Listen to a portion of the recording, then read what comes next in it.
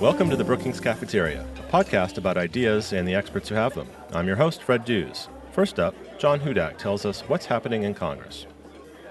Congress this week saw something rare, particularly in the context of its own recent history, and that was a good working relationship between the Senate and the President surrounding Trade Promotion Authority, a type of authority that will allow the President an expedited means of negotiating trade agreements across the world. In a rare set of circumstances, President Obama and Senate Republicans are aligned quite a bit on what that policy should look like and how it should move forward. And the stumbling block that the president has had has mainly come from Senate Democrats, particularly progressive Democrats like Elizabeth Warren.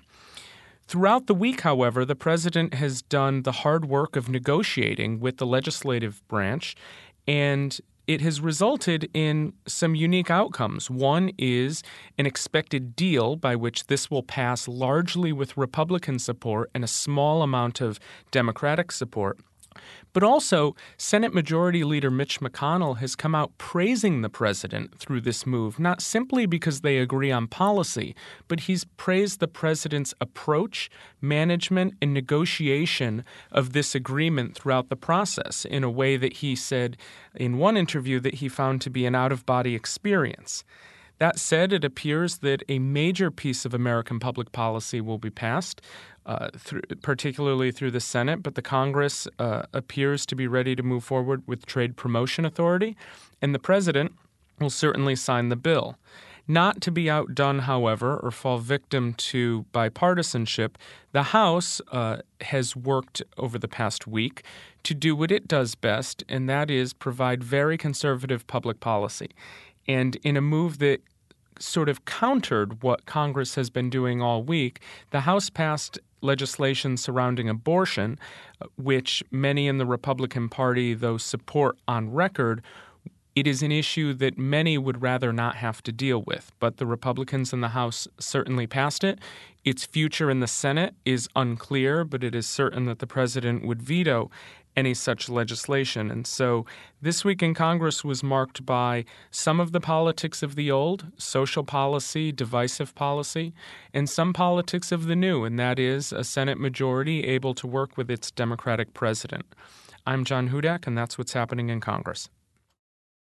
My guest today is Chrystia Freeland, author of the latest Brookings essay titled My Ukraine, a personal reflection on a nation's dream of independence and the nightmare Vladimir Putin has visited upon it. Freeland is a journalist, author, and politician. She was a stringer in Ukraine, deputy editor of the Globe and Mail, and has held positions at the Financial Times ranging from Moscow bureau chief to U.S. managing editor. As an activist Ukrainian-Canadian, she has written several articles criticizing Russia's interventionism and supporting Ukrainian independence. Freeland is author of Sale of the Century, a book about Russia's transition from communism to capitalism, and the award-winning book Plutocrats, The Rise of the New Global Super-Rich and the Fall of Everyone Else. Since 2013, Freeland has been a member of Canada's Parliament, representing Toronto's centre in the House of Commons. Thank you for joining me today, Chrystia. It's a pleasure to be with you. The title of your Brookings essay is My Ukraine. What does Ukraine mean to you? Well, I wanted to talk about my personal connection with Ukraine as a way to let people into the wider story of Ukraine. My Ukraine is really a story of political exile and return. My mother was born in a refugee camp as her family fled Ukraine after the Molotov-Ribbentrop Pact. Mm-hmm. That was 1938, 39? 1939. Okay. And her family, like many Ukrainian families, managed to immigrate to the West, in my family's case, to Western Canada, to Alberta. And they were quite a special immigration, similar to the people who immigrated in those years from the Baltic republics, in that they saw themselves very self-consciously as political refugees. They believed, I think rightly, that Ukraine was being repressed by the Soviet Union, both as a state and that also the Ukrainian language was being repressed. And they saw themselves in the immigration as having a duty to keep the Ukrainian spirit alive. So I was raised in a community that believed that. It often, I think, seemed absurd to people who weren't Ukrainian. Imagine how people felt in the 60s, 70s, 80s about the idea that the Soviet Union might collapse and Ukraine might emerge as an independent state. And I still remember very clearly, I went to Harvard and I studied Russian history and literature. And I remember when I got to Harvard thinking, oh my God, I was raised by these crazy people. And my smart Harvard professors see how the world really is. And these visions that my grandparents, who spoke English with a heavy accent and so on, and their friends had about what was going to happen with Ukraine were just an immigrant fantasy. And then, of course, 1989 happened, and then 1991, the collapse of the Soviet Union, and it turned out my grandparents, with their heavy accents, were right, and the Harvard professors had been wrong. Wow, that's amazing. And one reason why this essay resonates with me so much is that one of my personal passions is family history and the story of how my family came to America. But the story of your grandparents and your mother's family and your uncle coming to Canada and settling there, but then going back, it really resonates with me in a special way. As a child growing up, how did you connect with your Ukrainian heritage? Did you eat Ukrainian food? Did you hear Ukrainian stories? Yeah, I was raised to be very Ukrainian. I was born when my mother was in university, so my maternal grandmother took care of me when I was a baby and a toddler, and Ukrainian was my first language. I spoke Ukrainian before I spoke English. And then I grew up speaking Ukrainian, eating Ukrainian food, dancing Ukrainian dances, drawing Ukrainian pisanki, the Ukrainian Easter eggs, and going to Ukrainian school on Saturday, which is the bane of the existence of the Ukrainian child. And indeed, my 3 children were speaking on a Friday. My 3 children will be complaining when I get home this afternoon about how they have to go to Ukrainian school tomorrow morning. Did you know any of your Ukrainian relatives when you were a child, maybe distant cousins? The Soviet Union was authoritarian, even totalitarian, in a way that I think is hard for us to appreciate today. We know China to be, for example, a communist country, but travel is pretty easy, and although there is censorship, communication is pretty open. The Soviet Union of my childhood, of the 70s, was a much more closed and repressive state. So my grandparents, especially my grandfather, who had a huge family in Ukraine, tried to stay in touch, but there were years and years when he couldn't be in touch.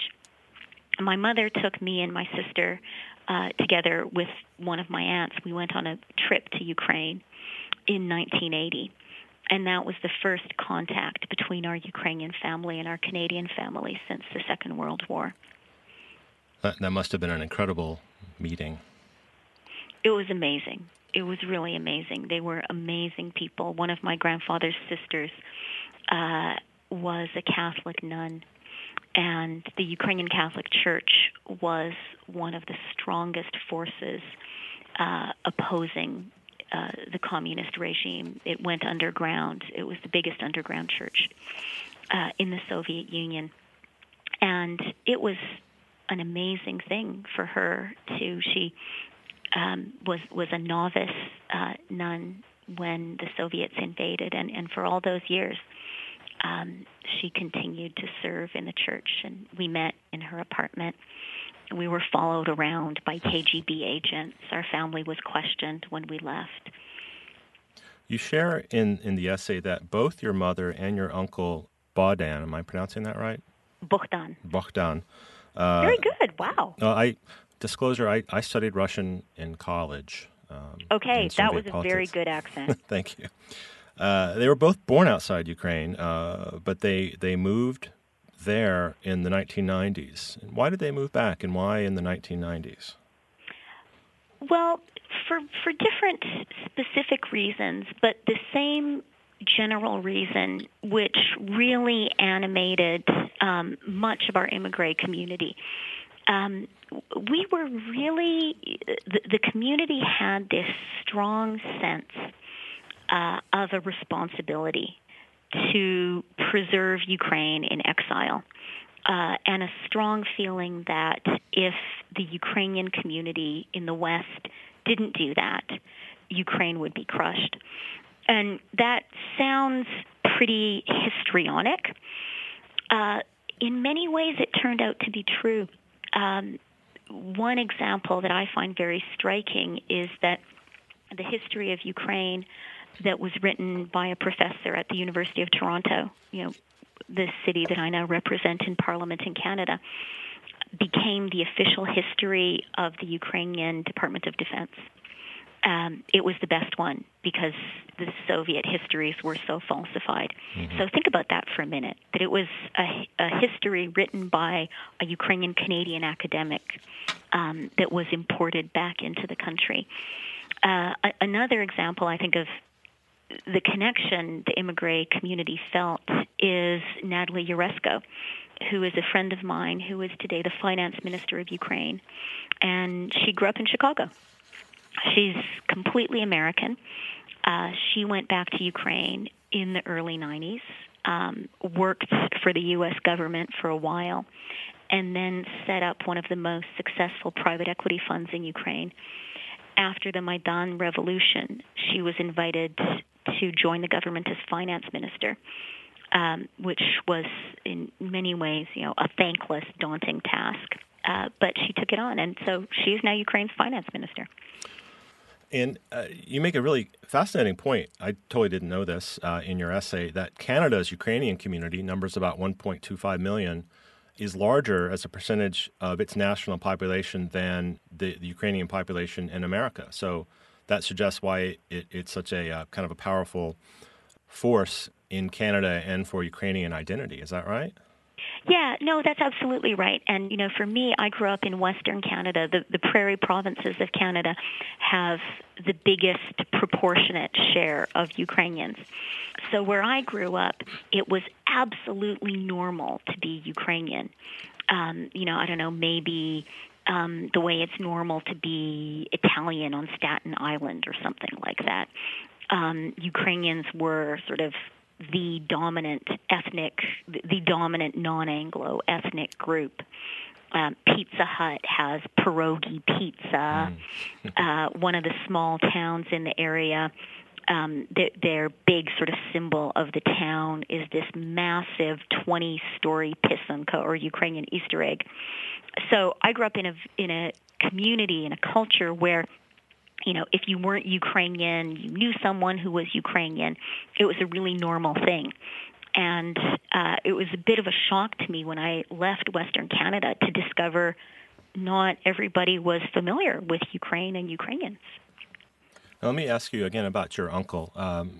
Now, he and your mother, as you describe in the essay, went there in the 1990s when I presume there was a strong hope for democracy. The people had just voted to break apart from the Soviet Union. And then you also write that you were there last year in 2014 when the Maidan was full of people and the president fled Ukraine, Yanukovych fled Ukraine, and you were in your uncle's apartment. Have you talked to your uncle since then? Does he have hope for the future of Ukrainian democracy? Yeah, no, I talk to my uncle all the time. Look, the Ukrainian national anthem, the first line of the Ukrainian national anthem is «Ще не вмерла Україна», which means Ukraine has not yet died. Think about that for a minute. You have to have had a pretty crummy history if the way you begin, your sort of meant to be inspiring anthem is to say, hey, we're not dead yet. So the history of Ukraine and of people who feel connected with Ukraine is of lots of downs, lots of moments when things don't go right, but somehow sort of remarkably a commitment to keep on trying. And I think for people, for the Ukrainians in Ukraine and also immigrant Ukrainians like my mother, like my uncle, who decided to go back to the homeland of their parents and make a life for themselves there, but also try to make the country better. You know, there have been moments of exhilaration since 1991. There have been a lot of moments of extreme frustration and disappointment. I do think that now the Maidan and what has followed is the most hopeful moment ever in Ukrainian history. And I say that despite the fact that it's also the moment when Ukraine faces one of its biggest threats in the form of an invasion from Russia. It seems almost contradictory, and I want to follow up on that word itself, invasion, because I think a lot of people don't conceive of what's happening there as an invasion. It's maybe local Ukrainian people who are Russian speakers or more ethnically connected to Russia rising up on their own. There's this little green men, and we had Putin, Vladimir Putin, not admitting until, he did admit it eventually, but not admitting to the takeover of Crimea as it was happening. Can you talk about the sense of Ukraine actually being invaded? Yeah, I mean, one of the smartest and most effective things that the Russian propaganda machine has tried to do with Ukraine is to frame the conflict between Ukraine and Russia, really between Russia and Ukraine, because it's initiated by Russia, as a civil war inside Ukraine, and to frame it as a fight between Russian-speaking Ukrainians and Ukrainian-speaking Ukrainians, that sort of thing. That was never true. A few data points to help place people. You know, prior to the Russian invasion of Crimea, there had never been an indigenous separatist movement anywhere in Ukraine. Ukraine had been independent for 23 years. There was no separatist movement in Crimea, and much less so in the Donbass or in the southern regions of Ukraine. The people who came in, these little green men, these were Russian soldiers. And what's sort of remarkable, I'm glad, is as of this March, Vladimir Putin has now admitted it. So, you know, there used to be a debate. You had to, you know, cite your evidence against these Russian propaganda claims. But now I think we don't need to even waste our time with that, because Putin himself, in an interview on a Russian state-sponsored documentary that was broadcast on Russian TV to celebrate the annexation of Crimea, said that he personally took the decision to invade and annex Crimea. It was him. He led a cabinet meeting, and he said at dawn, at the end of the Sochi Olympics, it was an all-night cabinet meeting, he gave the order to invade Crimea. So really, I think we don't have to waste more breath on that. Putin has now said, look, I was the guy who did it. Right. He seems to be quite proud of it. Right.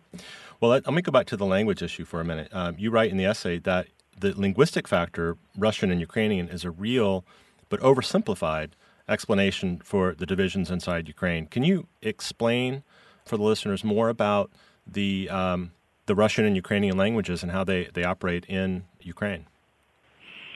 Yeah, the language situation in Ukraine is complicated and I think tends to be very badly described in the West, partly because there are very few Western reporters who speak both Russian and Ukrainian.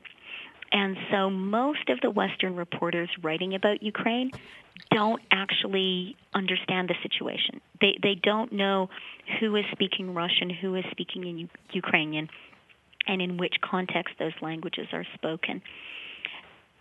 Ukrainians today are really a truly bilingual country. I think there are very, very few people in Ukraine who don't have a passive understanding of both Ukrainian and Russian. And you see that reflected in things like television, where it's quite common to have an interview where the interviewer will be speaking either Ukrainian or Russian, and the person answering will speak the other language. In Parliament, deputies speak both Ukrainian and Russian interchangeably, again, without translation. So the assumption, and it's a true assumption, is that everyone in Ukraine understands both languages.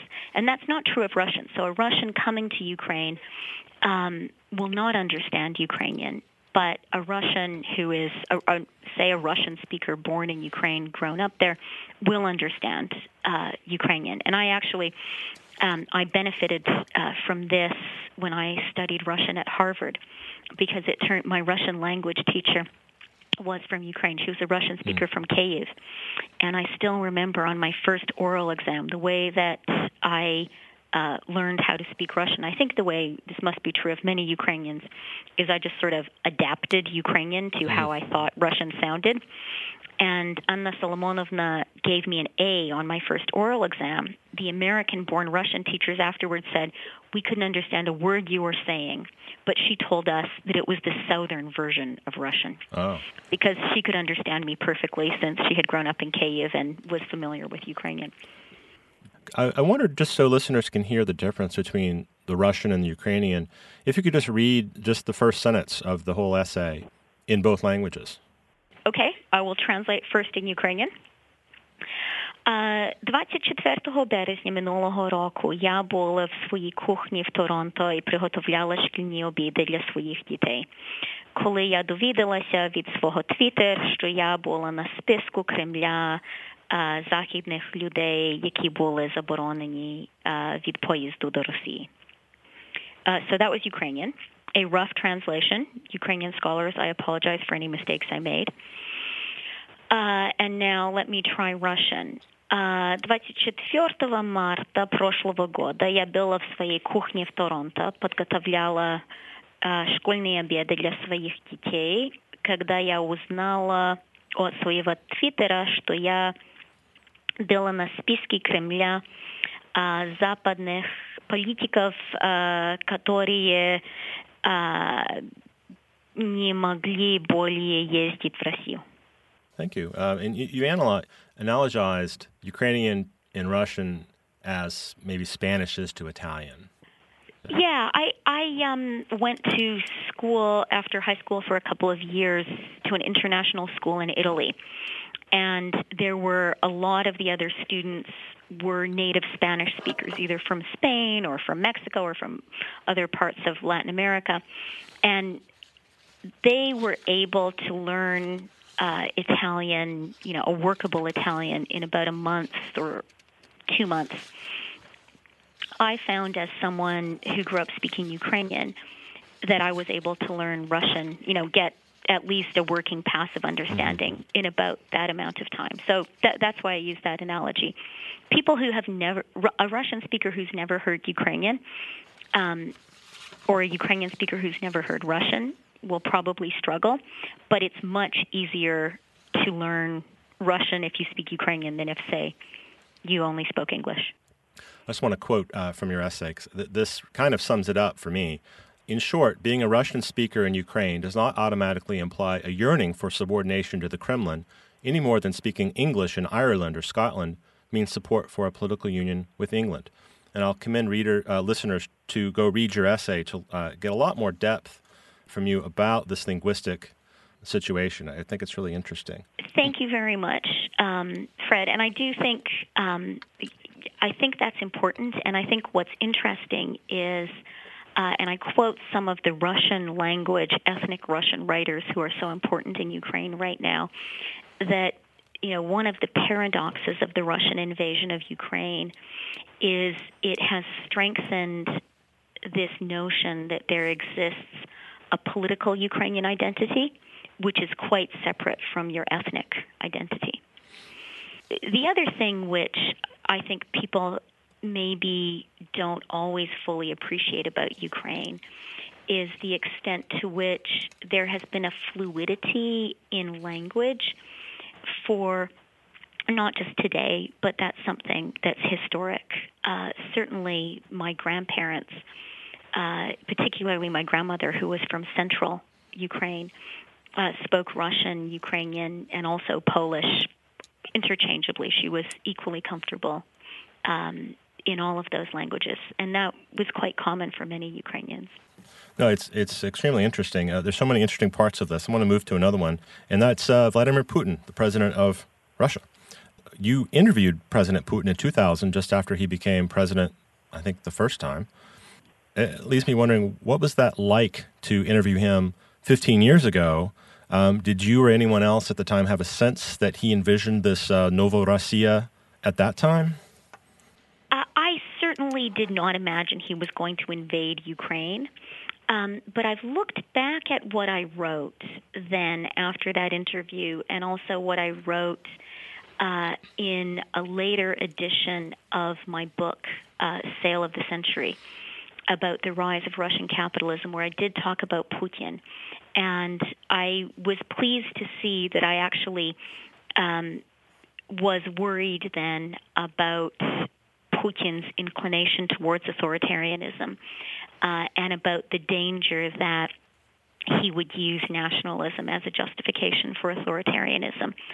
So I think the signs were there from the beginning. There were reasons not to see them. The chaos and the corruption of the Yeltsin years were truly breathtaking. And it was possible to hope that Putin's authoritarian tendencies were, in some ways benevolent, that they were about cleaning up that chaos, and that once, then the fantasy was that, the reformer fantasy was once he had done that, then he would go on, maybe a la Singapore or a la Chile, and then you would see a Russia that was cleaned up become freer. That isn't, however, what we've seen. And I think that for the Russian economic reformers, for the Russian liberals, their big mistake, beginning actually in the mid-90s, was to believe it was not only okay, but perhaps even necessary to sacrifice democracy for economic reforms. In the end, in making that choice, I think they've ended up getting neither. That's an interesting dichotomy, because I think, tell me if I'm wrong here, I think in your essay, you're suggesting that in the Ukrainian experience, although their democracy has gone forward in fits and starts, they've established a better track record for a Ukrainian democracy than they have had in the past 20-something years for a strong Ukrainian economy. Absolutely. I mean, the Ukrainian original sin was sort of the mirror image of the Russian one. If you go back to 1991, there was, we can forget this now because Russia looks so dire and the Russian liberals seem so outnumbered. But if you go back to 1991, there was a genuine, powerful Russian liberal impulse. That's a big part of what tore the Soviet Union apart. And I think that Yeltsin and certainly the liberal reformers around him genuinely wanted a profound transformation of Russia. Their belief was that the single most important imperative was the economic transformation. Nothing else really mattered. In Ukraine, you had two different groups coming together.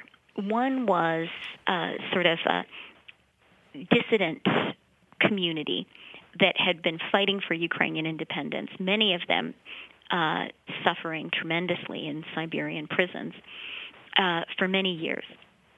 And they then formed an implicit alliance with the Ukrainian communist elite as it became clear that the Soviet Union was falling apart and that Ukraine could capitalize on and even accelerate that collapse. And so in Ukraine, really the trade-off was that the liberal dissidents would postpone their demands for a true political transformation of Ukraine in exchange for the communist elite backing Ukrainian independence. Let's go back to Vladimir Putin and his nationalism for a second, kind of bringing us back to the present. We see the possibility of continued Russian involvement in eastern Ukraine. I think the Minsk Accords are perhaps falling apart again. Should other nations that have large Russian-speaking populations be concerned, like Armenia or the Baltic states? They should be concerned, and they are concerned. Exactly the ones you mentioned. I think the Baltic states in particular are very worried, and they ought to be worried.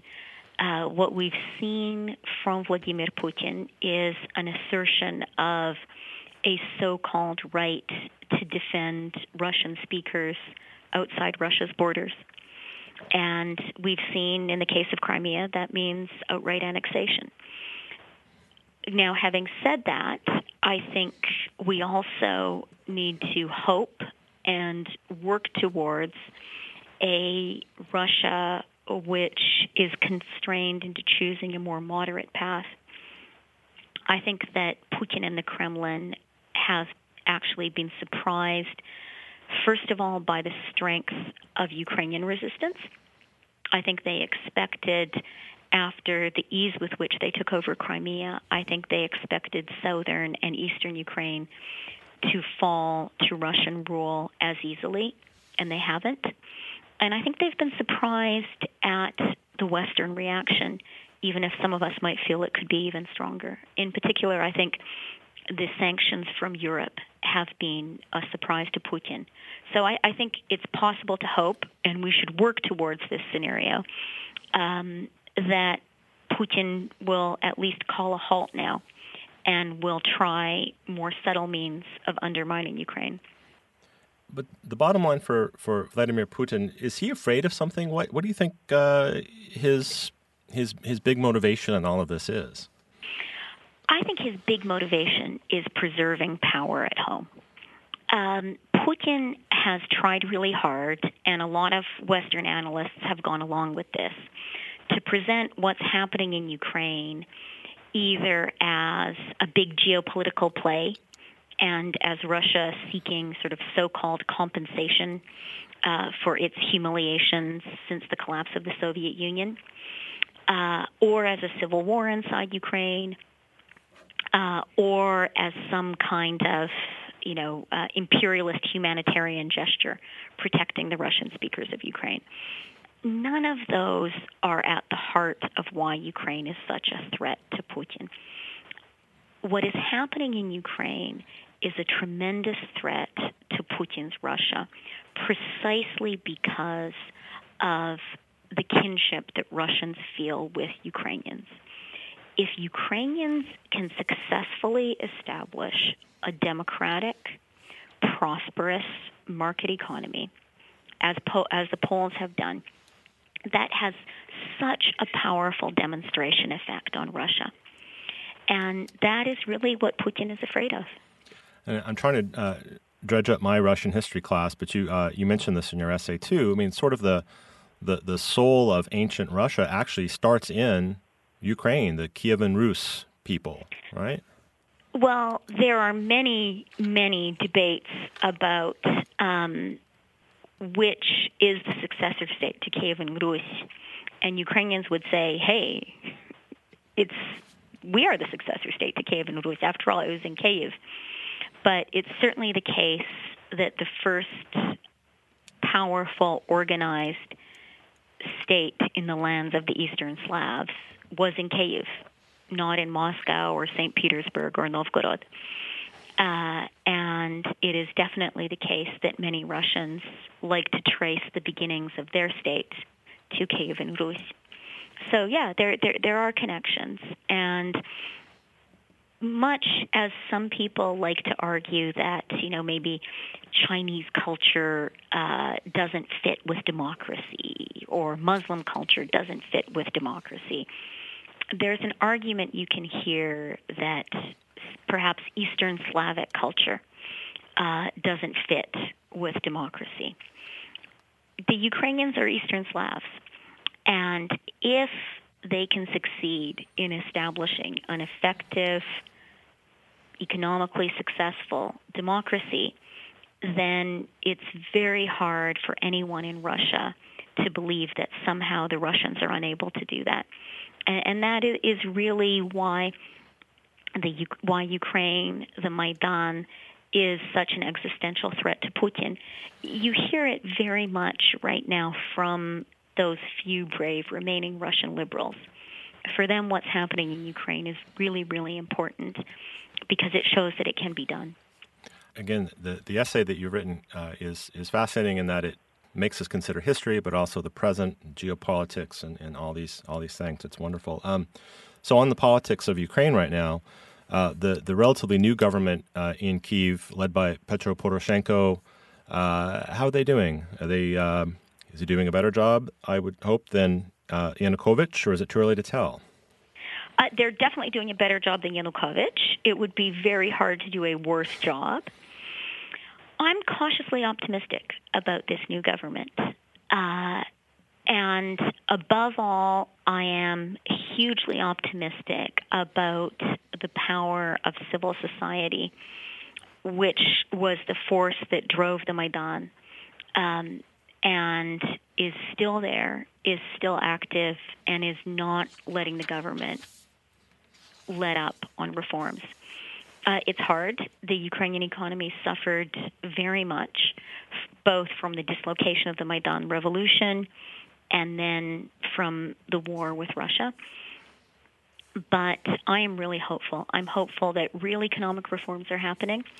The fact that 3 foreigners have been put in 3 key economic ministries is a radical break from the past, and it's a symbol, but it's more than a symbol of the commitment of this government to try to break with the corrupt practices of previous Ukrainian governments.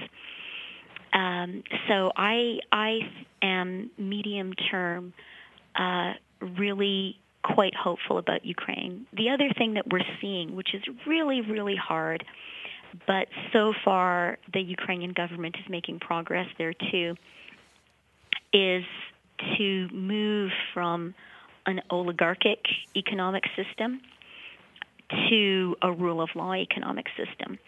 And what has really complicated that transition is many of Ukraine's oligarchs are also patriots and were central in the effort to push back against the Russian invasion. And so to take, these powerful forces on at a time when the country is unstable and under threat has been a risky thing. So far, the government has made some real progress doing that. And crucially, the oligarchs, as they have been confronted, have, started to pull back. I'm not saying they've been delighted about it, but you haven't seen Ukraine descend into sort of economic warlordism, which is what some people had feared. Well, it's good to hear you express optimism, albeit perhaps guarded, but still optimism. I want to come back to the personal because, again, your essay, your experience is very personal. You've mentioned that you're raising your children to speak both English and Ukrainian. Have you already, or do you plan to take them to Ukraine someday? Absolutely. My 2 eldest children have been to Ukraine several times. I'm just trying to count. My eldest daughter has been to Ukraine quite a few times. She went to summer camp there actually without me a couple of summers ago and really liked it. My 10-year-old has been there too. And my 5-year-old actually went to Ukraine. I took him to Ukraine when he was just 6 weeks old. So all of them have been there. And yeah, it's I think they do feel a strong connection. Actually, today, my son's kindergarten class every Friday has a parent come in as the mystery reader, and you read a book to the children. And we chose the books together this morning, and he chose a Ukrainian book. So we read an English book, and then he showed off the Ukrainian alphabet as well to his friends. Oh, well, that's I think that's a beautiful note to end on. I want to thank you, Chrystia, for your time today and for contributing your story to the Brookings Essay Series. It has been a real pleasure. Thank you very much. You can follow Chrystia Freeland on Twitter at CA Freeland. Her Brookings essay, My Ukraine, is on our website at brookings.edu/myukraine. There you can not only read her compelling story, but also see maps and photos, learn more about the recent history of Ukraine, and find out what a solid gold loaf of rye bread has to do with it all. Thanks again to Thomas Young for his help in preparing for this interview, and as always, my thanks to my producer, Zach Kolzer, our artist, Jessica Pavone, and our online support team of Rebecca Visor and Eric Abalahin.